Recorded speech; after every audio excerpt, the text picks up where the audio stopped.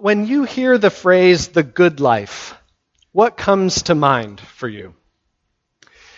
Often it's doing things that we enjoy, usually in a setting that we like or with people whom we enjoy as well. Maybe it's being at the beach, maybe it's reading a great book with a good cup of coffee, a meal with great friends, whatever it may be. I'm sure for all of us, when we think of the good life, something comes to mind. Now, when I think of that, I don't immediately think about money. Maybe you do. No judgment if you do.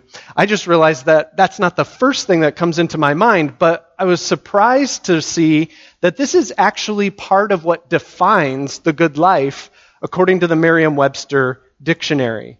It says that the good life is the kind of life that people with lots of money are able to have. It's telling, isn't it?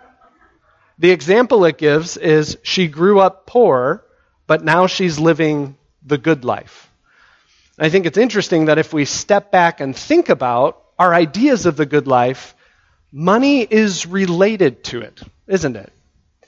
Money is what makes us able to enjoy many of those things. They're profoundly interconnected, even if that's not what first comes to our mind. Well, in our passage this morning, Jesus is going to warn us about the subtlety of the interconnectedness of those things, and to help us see how we can think foolishly, very easily, about our wealth and about our possessions. And when we do, we find ourselves actually robbed of the good life altogether. And so our passage this morning is found in Luke chapter 12. We've been looking at parables in Matthew. Now we are looking at some in Luke. We're going to be Luke chapter 12, verses 13 to 21. If you have a Bible, I invite you to turn there. If you didn't bring one, there are pew Bibles on the back of the pew in front of you. It'll be on page 871. And it's also printed in your bulletins on page 8, but you may be fanning yourself with those. And so let me read Luke 12, starting in verse 13. This is God's word. Someone in the crowd said to him, "Teacher, tell my brothers to divide the inheritance with me." But he said to him, "Man, who made me a judge or arbitrator over you?" And he said to them, "Take care and be on your guard against all covetousness, for one's life does not consist in the abundance of his possessions." And he told them a parable, saying, "The land of a rich man produced plentifully. And he thought to himself, 'What shall I do? For I have nowhere to store my crops.' And he said, 'I will do this. I will tear down my barns and build larger ones, and there I will store all my grain and my goods.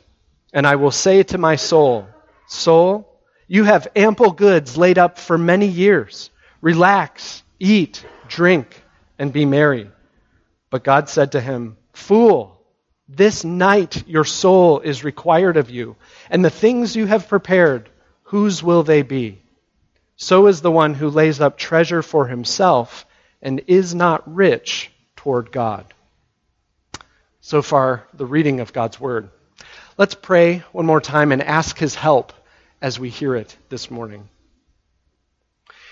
Our Father in heaven, we come to you weak and needy.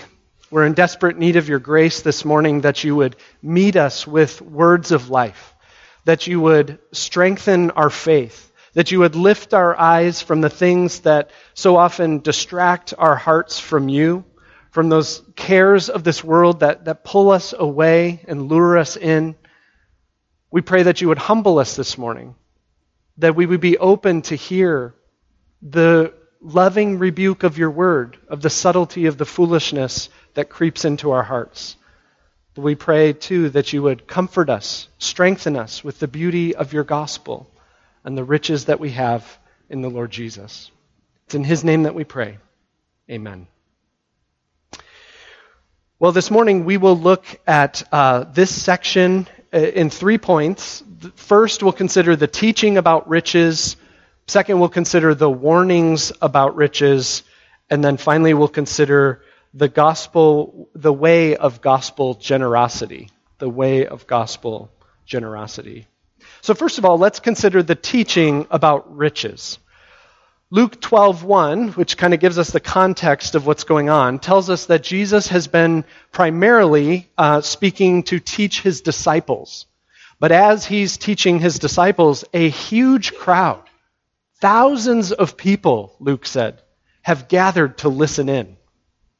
And this parable comes in the setting of being a response to a man's request. A man in the crowd calls out, essentially in the middle of Jesus' teaching. The feeling is that he interrupts, even though the language doesn't specifically tell us that. But he has a question. More likely, he has a command, really, is what's going on here. He wants Jesus' help in an inheritance dispute with his brother. Now, inheritance disputes were common in Jesus' day. Part of the reason for that is it's much more likely that you would inherit wealth than that you'd be able to make large sums of wealth on your own, as we're more accustomed to in the way our economy works. And so inheritance matters were very serious. That's where most of your wealth would be found. It's also understandable that this man would come to a religious leader for help. That can sound strange to us. Why is this man bringing what we would think of as a legal matter to Jesus? But for the Jews, legal matters were also religious matters, right? As the law of Moses is what adjudicated many of these things. And so going to teachers of the law to say, how does this apply in this situation, is something that overall is right and fitting to do. But don't miss what this man is asking. He's not asking Jesus to mediate, is he? He is saying, "Teacher, tell my brother to divide the inheritance with me." He's telling Jesus to use his authority as a good rabbi so that this man can get what he wants, so that his brother would go about dividing up the inheritance differently. And it's likely, we're not sure, but it seems as though this is probably the younger brother in the family. And the older brother was entitled to a greater share of the inheritance, and the older brother probably wanted to keep the property, keep the inheritance intact. This way it retains more value for the family. This way it's able to produce more crops for them all to survive. But this younger brother was entitled to a share, and he wanted that share now, which would probably involve dividing up the property and even selling his part of it. And so all of this helps us understand then Jesus' abrupt response, doesn't it? He says, "Man, who made me a judge or arbitrator over you?" I'm absolutely amazed over and over again with Jesus' brilliance with people. A man comes to him with a request, which is actually a veiled command, and rather than getting pulled into it, Jesus can see the heart behind it. The man's inheritance desire is really just a symptom of something far deeper. A heart that does not operate according to kingdom riches. And so Jesus says he won't be involved in this, but then uses it as an opportunity to continue to teach his disciples as the crowds listen in. And this parable then exposes the foolishness of the man's heart that underlies the request that he had. And so let's think about the parable for a moment. The parable is about a rich man. That detail is so important, and I'm amazed how much I just skipped over it. Being a rich man means he is already wealthy, right? He already has plenty to survive. That's essential for understanding the story. And then in verse 16, we find that his land produced abundantly. This rich man finds that he has a bumper crop when the harvest time comes. And this creates a dilemma for him. What should he do with this bumper crop? What should he do with his abundance? For him, the question immediately goes to, how am I going to store all of this stuff? And then he comes up with his solution. Build bigger barns. If that's the problem, I need more space to store stuff, then that makes a lot of sense. And then, upon building more barns, bigger barns, he will live off of and enjoy what he has. Verse 19 says, "And I will say to my soul, soul, you have ample goods laid up for many years." There's an abundance there. "Relax, eat, drink, and be merry." But then God enters the scene and speaks into it and tells us that this man has been a fool. This very night his life is going to end, and what he thought would bring him abundance, all that he has stored up, will do nothing for him. And so we can see that this is Jesus teaching us about riches. And as we consider that, it's really important to see how he begins this. He says, take care, be on guard. Those words we can hear, take care, and we can think, oh, see you later, take care. But really it's watch out. Be fully aware of this. Guard yourself carefully when it comes to riches and possessions. And through this parable, he wants us to see what we need to be on guard against, these subtle, foolish ways of viewing riches that creep into our hearts. But I think it can be really tempting to hear stories like this and say, well, thankfully, I'm not really rich, so I'll just check back in at the Lord's Supper. Craig, you can just keep talking up there for a little while, but I'm not really rich anyways. Well, it is true that there is probably always someone richer than us. I don't think the wealthiest person here is attending, or wealthiest person in the world is attending today. So in that sense, there's always someone richer than us, but most of us would fall into the category of being rich, especially when we think of the standards of Jesus' day. Most of the non-rich people were pretty much living day to day with hardly any opportunity to change that situation.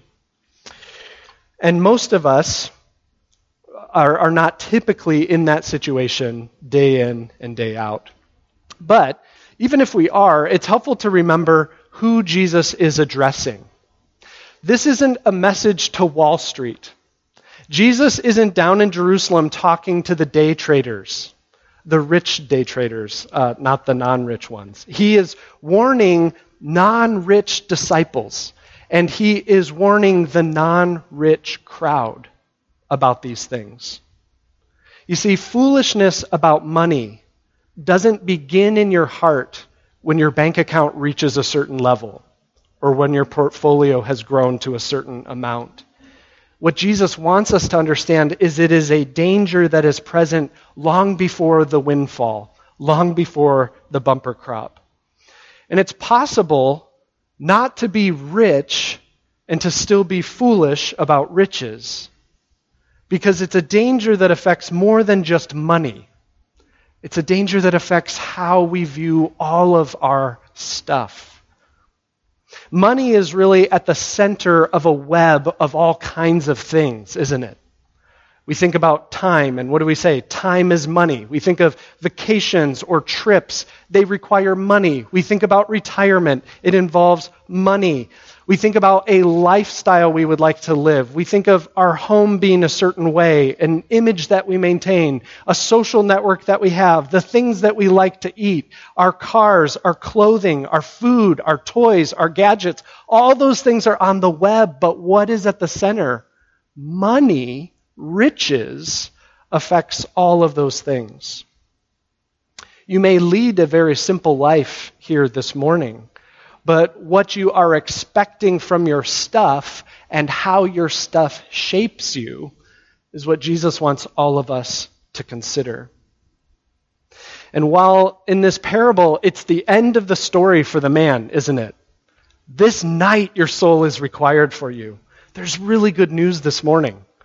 We haven't reached the end of the story yet. There is time for repentance and faith and change, and Jesus invites us into that as he has us consider our riches this morning.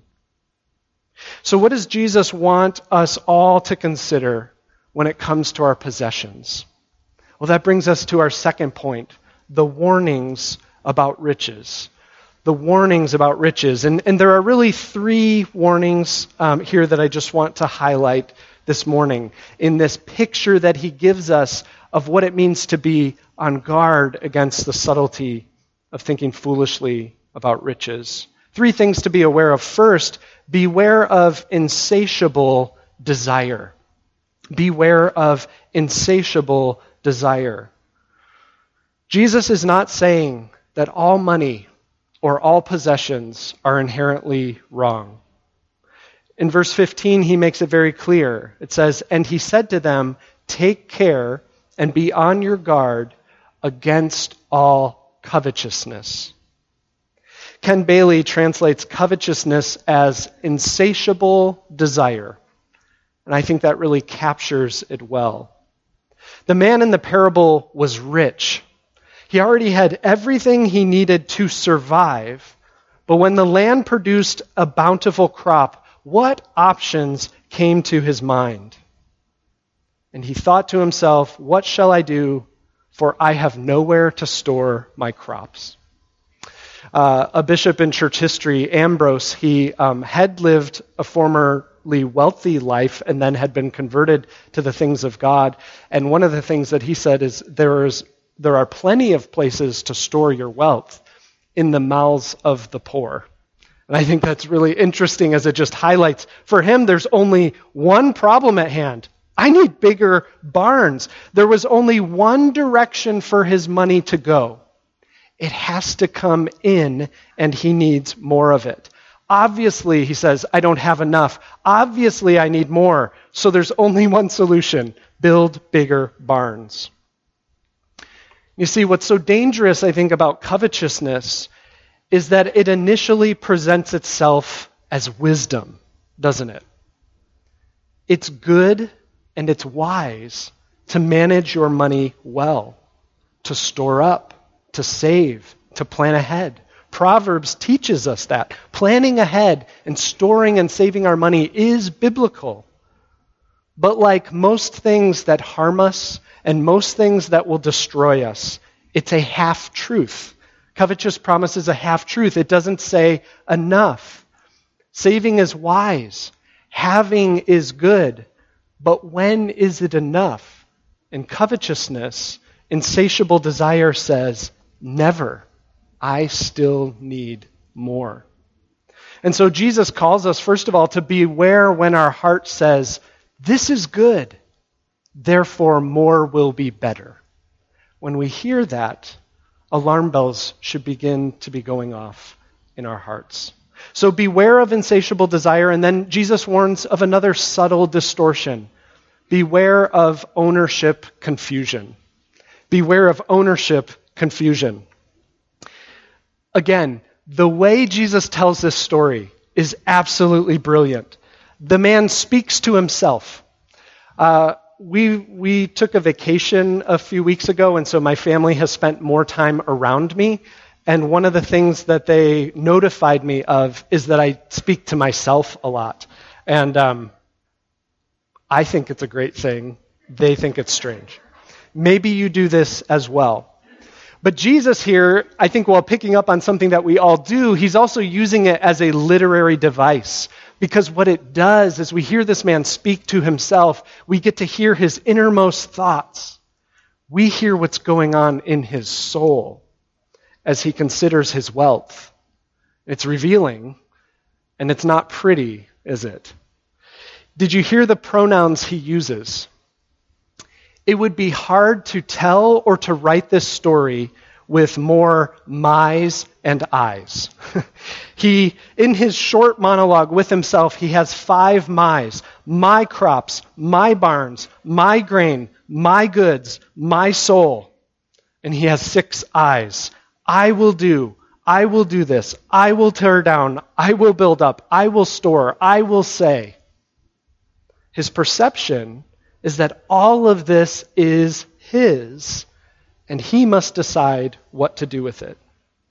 So not only do we sometimes start to say, of course I need more, but Jesus also warns us of when we start to find ourselves saying, of course this is mine. Jesus beautifully tells the story in a way that shows the reality that's far different from this man's perception. In verse 16, it's so subtle, but it kind of hits you in the face. It says, verse 16, the land of a rich man produced plentifully. It says nothing about his ingenuity with irrigation or farming. It's a subtle way of saying that God caused the land to produce abundantly. Psalm 104:14, you, speaking of the Lord, caused the grass to grow for the livestock and plants for man to cultivate, that he may bring forth from the earth. The land producing plentifully means God gave this rich man a surplus.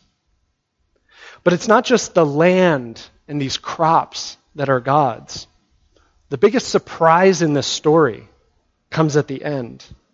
Verse 20, fool, this night your soul is required of you. Soul here is more than just the immaterial part of him. It's really used here as a synonym for his whole life. And God says that this night, his very soul, his whole life is required of him. Now, we may not catch that right away, but that's actually technical language of paying back a loan. It's loan language. You have borrowed something, man, and now it's time to pay up. Your soul, your life has been on loan to you from God, and now it has come to an end. And so in contrast to this rich man's perception of that everything was his, we find out that the reality is everything in the story, his surplus and his soul, turns out to be from God, on loan to him as gifts. And the parable asks us to consider this. How do you, in your innermost being, think of or speak about your stuff? I don't think this means we can't say I or my, although we might not want to repeat it as much as this man does. It's just kind of boring. And this isn't saying that we just need to speak in convoluted ways and always add the phrase when we're talking that the Lord has given this for me to steward temporarily.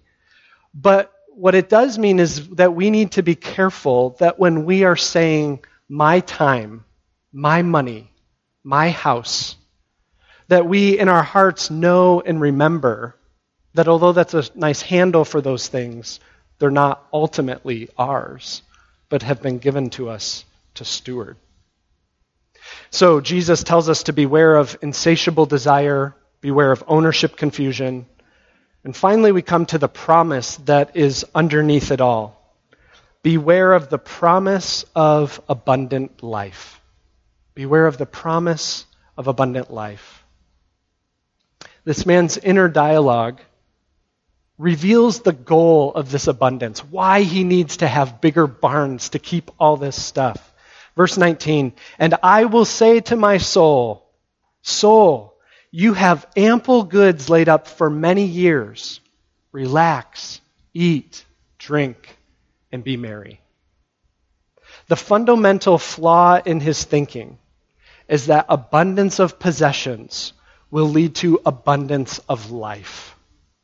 That the reason that he can relax and eat and drink and be merry, which we see even as a command for everyone, an invitation for everyone in Ecclesiastes, but for him, where it goes so faulty is the reason he would be able to do that is because he would have enough stuff. Then he can, if he just gets enough, relax, eat, drink, and be merry. Jesus succinctly calls this out in his warning when he says, be on your guard against all covetousness. Why? For one's life does not consist in the abundance of his possessions. True life, quality life, the good life is not attained through having lots of stuff. Now, this story doesn't unpack all of the details of this man's existence. Jesus doesn't tell us about his siblings or anything like that. But what it does is it leaves us with this poignant, powerful image of what results when we buy into this empty promise of abundance, abundant life through abundance. The man in the story is left talking to himself, and then he dies. It seems like there's really no one else in the story for him to talk to. He's not going to his friends, to his relatives, to the people at the gate to say, I have this surplus, what do I do? He is there alone, talking to his soul. And then remember the brother who asked the question at the beginning of the story. He's on the precipice of ending his life the same way, of his life coming into an end in the same way. Think about it. If he's able to convince his brother to divide up the inheritance, then all that binds them together as brothers is no longer together. And think of where the relationship already is as this man is coming, trying to force Jesus to tell his brother to do what he wants with the money. Do you think they have a good relationship? No. And if he gets Jesus, if he can find someone to back him up that this gets divided, he will go his way with his older brother hurt financially and scorned relationally. And this man, like the prodigal son, could leave with his share, money in his hand, but empty in soul. And so both of these are this powerful picture of how wealth promises a life of abundance, but it brings emptiness. It says it will fulfill, but it divides. And so we've seen these warnings about wealth that Jesus gives in these amazing pictures, but what can we do instead? And that brings us to our third point, the way of generosity. The way of generosity. If we step back for a moment and just think of the flow of the story, it's that these goods are given by God, but they are seen as the man's own goods, and then they are stored up in the belief that from the abundance of these goods, he will have the abundant life. And then what happens in the story, the goods are left when his life is over. But Jesus invites us to a different way, a different flow to the story. Goods given by God, but instead received as a gift from him. And rather than being stored, they are given. Verse 21 ends this section by saying, "So is the one who lays up treasure for himself and is not rich toward God." I think that's really strange. When I read it, I don't expect it to say that, even though I've been reading it all week. I still expect it to say, and is not rich toward others, or doesn't give his money away. But this says rich toward God, because it's so much bigger than that. And I want us to consider just two questions about this phrase, rich toward God. What does it mean, and why does it work? First of all, what does this mean? We know from Scripture God doesn't need anything, does he? Psalm 50, verses 10 to 12. Every beast of the forest is his, the cattle on 1,000 hills, the world and its fullness, all his. He doesn't need anything. But even though God owns it all, Jesus says that we can be rich toward him with all that we have. Just because we don't ultimately own anything doesn't mean we can't be generous with it. We see this idea illustrated with young children, if you think about it. They live in a world where nothing is really their own. They may say, mine, a lot. But who bought those things? Did they? No, not usually. But they can still be generous even though they don't own those things, can't they? How sweet is it when a child takes their toy that they didn't purchase and shares it with another child when they come over to play? Or they bring their favorite blankie that someone made for them to comfort a child who is lonely or sad. Well, and many of us have been on the receiving end of a young child. Maybe it's been in Sunday school, maybe it's in your family or a relative, taking paper that they didn't purchase, crayons they didn't buy, colored pencils and staples and tape, none of which they purchased. But they sit down and diligently they color and glue and tape and fold. Why? To give a picture of a flower or to make an airplane. Taking what is not ultimately really theirs and using it generously to give blessing to the very giver of those things. You see, Jesus is telling us we were created to be rich toward God. His solution is far bigger than just saying, just give part of what you have to other people. Make sure there's some sort of outflow. But the remedy for insatiable desire for wealth is generosity back to the one who has given it all to us. And so the question we find ourselves asking then is, God, how can I use what you have given me? All that you have given me, everything in that web we talked about. How can I use that for you? Or theologically, we would say, for your glory. Or as here Jesus would say, generously toward God. So that's what it means. Taking what we've been given, receiving it with thanks, and giving it to the Lord for his glory, using it for him. But why does it work this way? You know, this is really a lot deeper than just a wise principle about money. We could come to this as it's just, oh, cool, another financial textbook or something. But it goes so much deeper than that. Why does it work this way? Well, one reason is we were created by a God who gives. We were created by a God who gives. All throughout the scriptures, we learn that God is rich. He owns everything. And yet what's so amazing is he is completely uncorrupted by his riches, isn't he? He's not foolish with all the things that he has. But what does he do with what he has as the one who owns it all? He gives. He sends the sun and rain upon the righteous and the unrighteous. James 1:17 says he's the giver of every good and perfect gift. And you see, as those who were created in God's image, we were made to give like he gives. Not as those who ultimately own it, but as those who have been given by these things.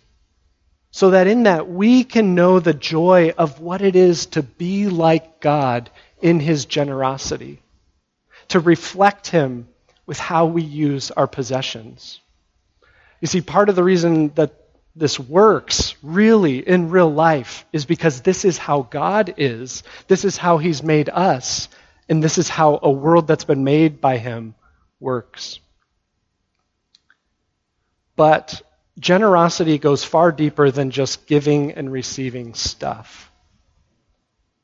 As we close, we can just consider generosity also works because it's a part of the gospel. God's desire from the beginning has been that we would truly experience abundant life. We've just been talking about it for an hour in Sunday school. Just the wonder of living in the presence of God. Life with God forever in his presence. Showered every moment of every day with the blessing of his face, his goodness, his glory. All that he has just shining upon us. That's his desire to pour out upon us.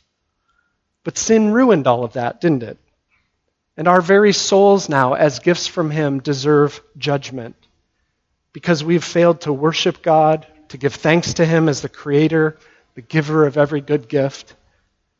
But if it weren't for his generosity toward us, we would be lost and we would have no hope.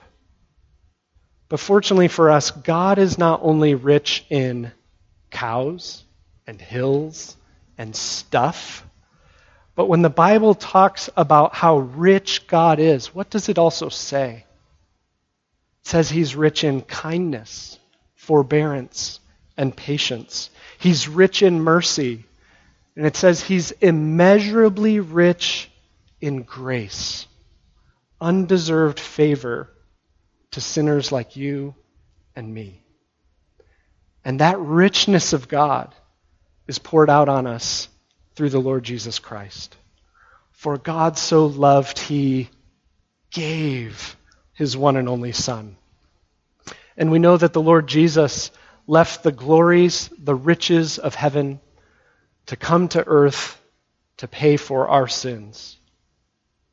For every time that we have grasped and clung to the stuff of this world as our own, for every time we haven't given thanks to God as the giver of every good gift, for every time we believed the lie that the abundant life would come through an abundance of stuff, for every time that we have failed to be generous and like God with our possessions, for every time that we've been oriented towards self rather than toward God and neighbor.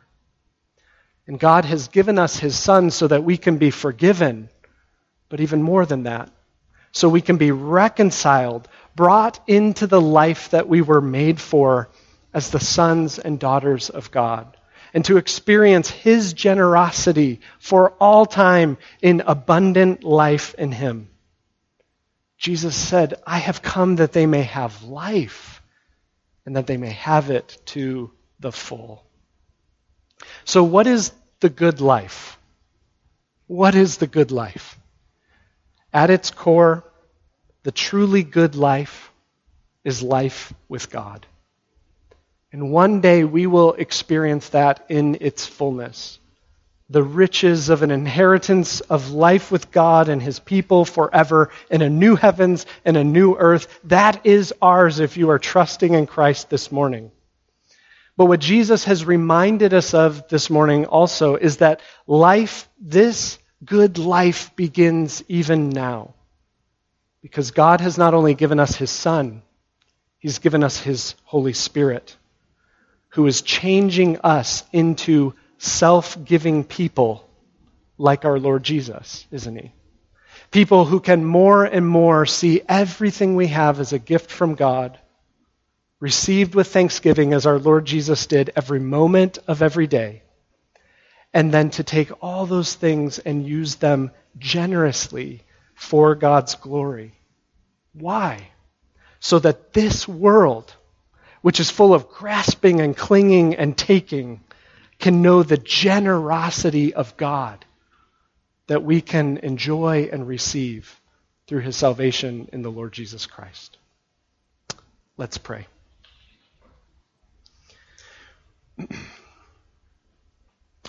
Our Father in heaven, we are thankful for the picture of your love and grace and generosity.